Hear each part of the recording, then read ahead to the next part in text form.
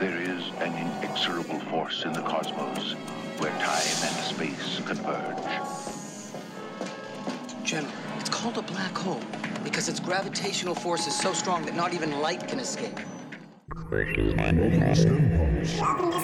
Welcome to STEM Punks. Welcome to STEM Punks. STEM Punks is a bi-monthly podcast intended to bring science, technology, engineering, math straight to your ears from our STEM Punk studio.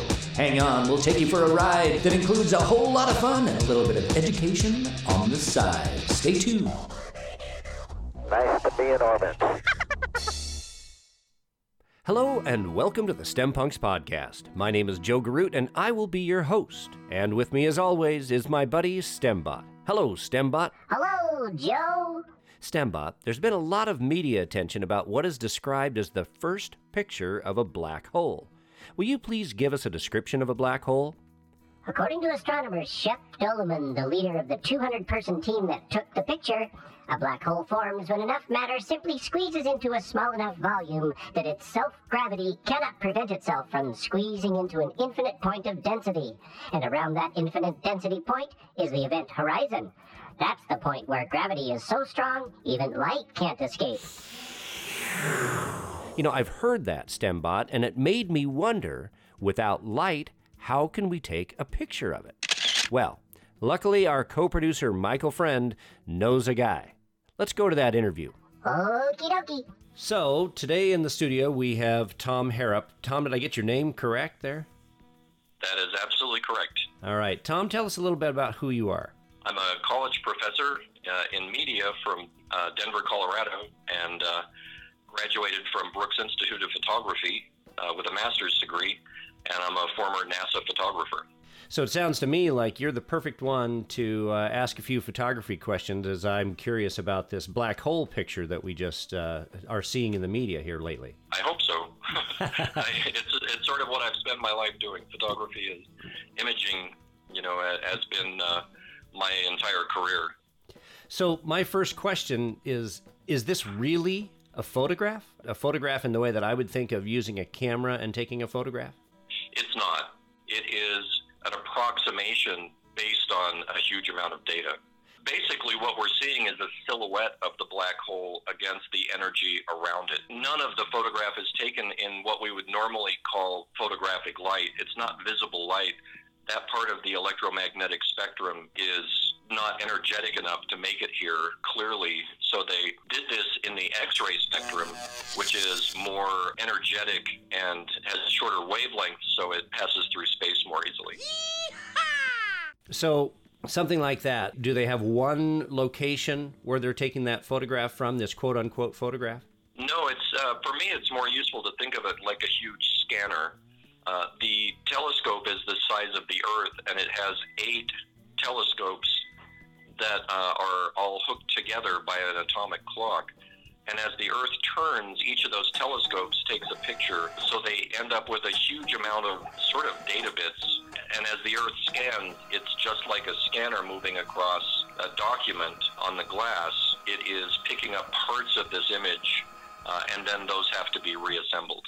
So there's 8 different locations. They're all taking these bits of information. So that sounds to me like a lot of data. It's an enormous amount of data. It's 5.4 petabytes they ended up with, which is the scientific term for a really big pile of data. A petabyte would be 10,000 gigabytes. This image used 55,000 times more data than any light-based camera. Wow. That's amazing. That's amazing. Tom, thank you so much for being on the show today. I really enjoyed visiting, and I wish we had more time to talk about this. Maybe another show. I am looking forward to it. I love your podcast, and I'll be happy to be on anytime you can use me. Tom and I talked for another 20 minutes and could have gone on for hours. One of the things that was really impressive to me was Tom had an answer for my question about why doesn't light escape a black hole. I didn't think it had any mass. Tom had this answer when I posed it to him. Light, although we describe it as a wave, is also a particle. Because it's a particle, I think that makes it easier to understand that gravity can affect it, because it, in some some sense, it's kind of a physical thing. Because it's a particle, it's a physical thing. Right.